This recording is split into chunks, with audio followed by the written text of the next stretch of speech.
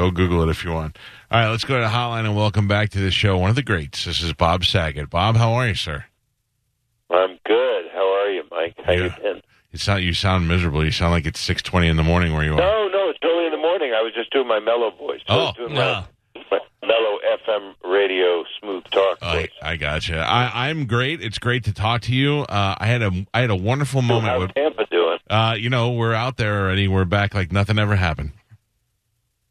Is that true? You're like, no, you went from stage 2, 3, 4? We're kind of like restaurants are open, no bars or comedy clubs yet. Well, I guess next weekend there's comedy, so it's a slow roll. We're in phase 1. Yeah. Yeah, I'm not going back out and touring again. Because it's so funny. I was ready to shoot a new special. I was all set with the new hour and the new hour and 20, and I couldn't. I'm not going to go somewhere where it's every third person and people are scared and you can't see the audience's mouths. Yeah. I don't blame you. Plus, the other thing is you're rich already, so you don't have to.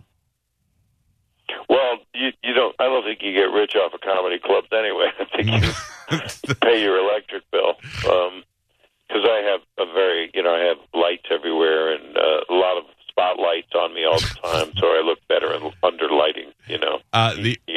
Listen, the other thing you have now that you can't afford to lose is you have a new wife. Congratulations. We haven't talked to you since you got married again. Yeah, we haven't talked in a while. Yeah, she's wonderful. She's asleep right now, which means she loves me. Yeah.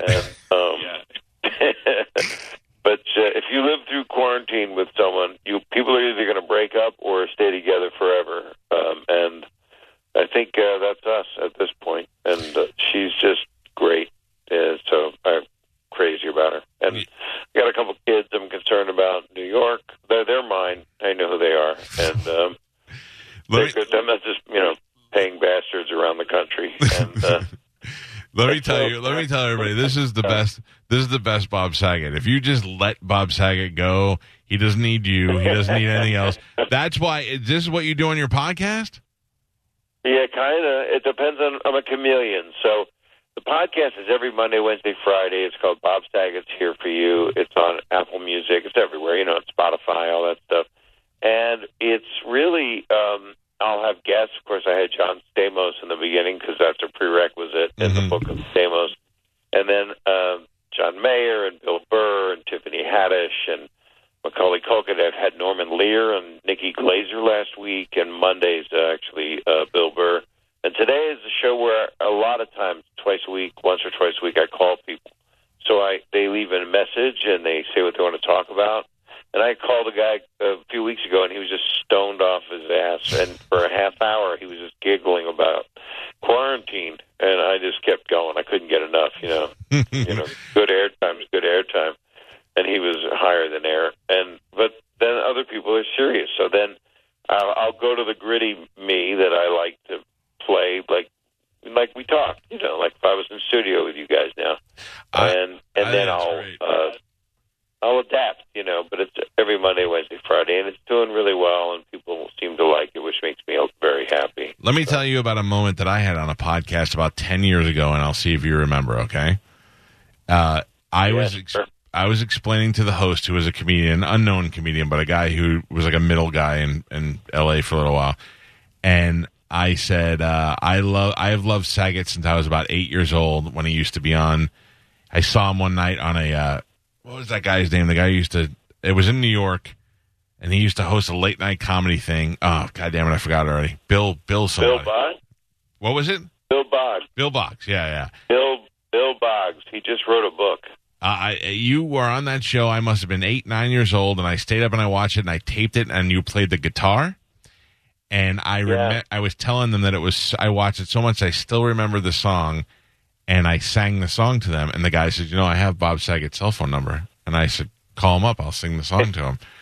So he called you up, and you answer the phone. You go, hello. And I go, she had a boyfriend, 3 boyfriends, and they all lift weights, and they eat raw meat, and I'm a 6-foot geek.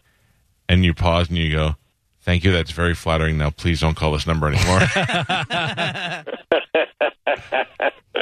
That's fantastic. I'm honored. That's so cool. I am 48 years old, and I still remember that. I barely remember it. I was Saget before the video show, before Full House. I was there a long time ago. I've been a long time fan. Yeah. Can you hear me okay? Because your signal scrambled to me, and I'm on a hardline phone. It was a soft line, but then I held it, and it got to be a hard line. I can hear you fine. Tell me about the Reel to Reel Global Youth Film Festival that you're trying to promote. Oh, God, I love you. This is what makes you the pro that you've always been. I'm doing a thing on Sunday night, and it's at 8 o'clock, and it's on YouTube. And it's for kids that are foster and former foster youth, and it's called Reel to Reel Global Youth Film Festival. And it's kids like 9 years old all the way to in their 20s, early 20s, that have had a rough life and foster home to foster home or none at all. And they made these films, and there were a dozen films will be shown. And then there were 2 finalists that are going to be announced. I announced them. I'm a judge because I was a student filmmaker myself, but I didn't go through the lives. I mean, I had my own difficulties, but not like these kids. And it's really quite enjoyable and really heartwarming and inspiring. It's a short program. It's about an hour and 15 long, I think, if that. And people just have to go to YouTube and search Inspire Give as one word, Inspire Give, and they'll be taken right to it. And it's a real wonderful thing. And the people that made it, these kids, they truly inspire. And yes, they ask for donations to help these foster youth because as we're all giving money for what's going on with the pandemic and everything, there's also all these other things that we want to give to when we can, if we can. It's just a real enjoyable, inspiring thing to watch regardless. So I think that's great. I actually started a charity last year that helps kids who are in foster care and who aged out of foster care, which is a real a group that gets no attention. These kids turn 18, they grew up in foster care, and then they're like, boom, see you later, out onto the street. So that's awesome that you're involved in that. Yeah, that's amazing you do it. What's the name of yours, and how can people give? It's the Calta Family Foundation. My wife is involved as well, and I wanted to always do something for kids. I grew up a pretty poor kid, and my wife is a mental health counselor, and we found out there was a real deficit with not only the poor kids and foster kids, but I learned about once they turn adult age, they are pretty much turned out into the streets, and there's just a couple of other charities that have taken these kids in and help guide them through college years and get them out to be adults so that they don't end up back, just looping in the system. It's awful the way the system has failed them. Oh, it certainly has. And your wife, it sounds like she's just a human angel because mental health is completely misunderstood, especially with the youth. Yeah. So that's what this thing's, this will be 12 kids are going to get to see their films on YouTube around the world with this event. And that is, it's just 12 people. For me as a comedian, they say, well, if you can make just one person happy, you're a bad comedian. But if you're doing it for something like this or what your charity is and you're helping foster kids, it's inspiring and it's heartwarming. And well, that's great. Now. Certainly somebody of your caliber to be involved will get some people to watch it. Inspire Give, just search that on YouTube. It's going to be happening on Sunday, May 31st, and I'll link it to our Facebook page and to the charity's Facebook page so people can find it. I think that's awesome of you. Are you worried about your friend going to jail, Aunt Becky? Oh, I don't talk about that. Yeah. That's one thing I stopped in with a podcast. People have brought it up, I think. But I don't do tabloid stuff anymore. I just have my friends are my friends. So I separate the two, and it is part of people's consciousness and news, but I don't go there anymore.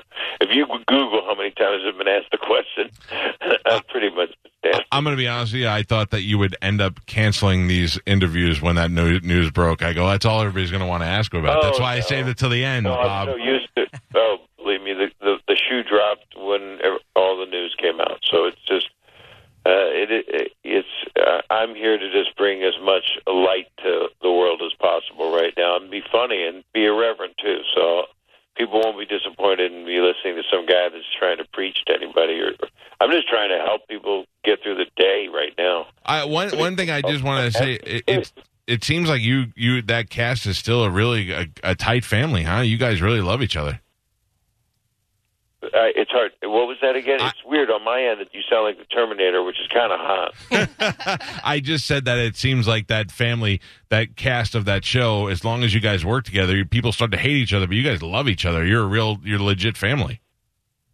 Yeah, we love each other. And it's funny, I'll wake up in the morning and there'll be a whole text trail from the whole cast, and we're all supportive of each other. And some of the stuff I say you would have never heard on the show. And the show premieres June 2nd, on Netflix, the final 9 shows of Fuller House. And I say the last one's the best. not just because it's over, but because it's a bittersweet. But it's a good ending because I'm in it a lot. So good. Well, look, I hope that we get to see you soon.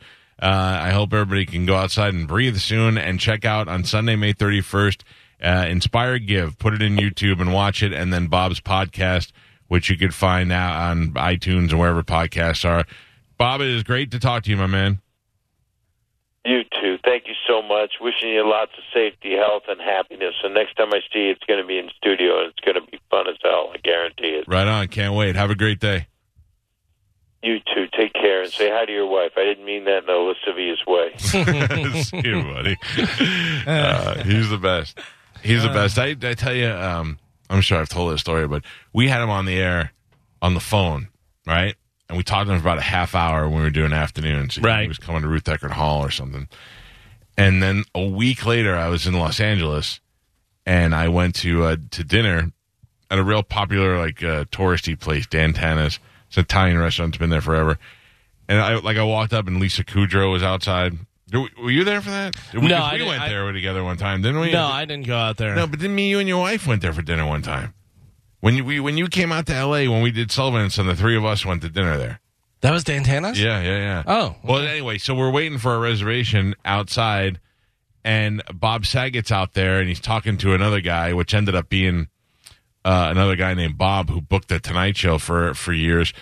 And my brother's like, you got to go say hi to him. You just had him on the show, and it was a great interview. And I was like, I don't want to, but he's out there talking, and then we got closer to each other, and I was like, all right. So we walked over there. My brother's like, I'll be the bad guy. I'll go over there. I was like, all right. So finally, he could see that I was lurking and waiting, and finally he looked at me, and I go, hey.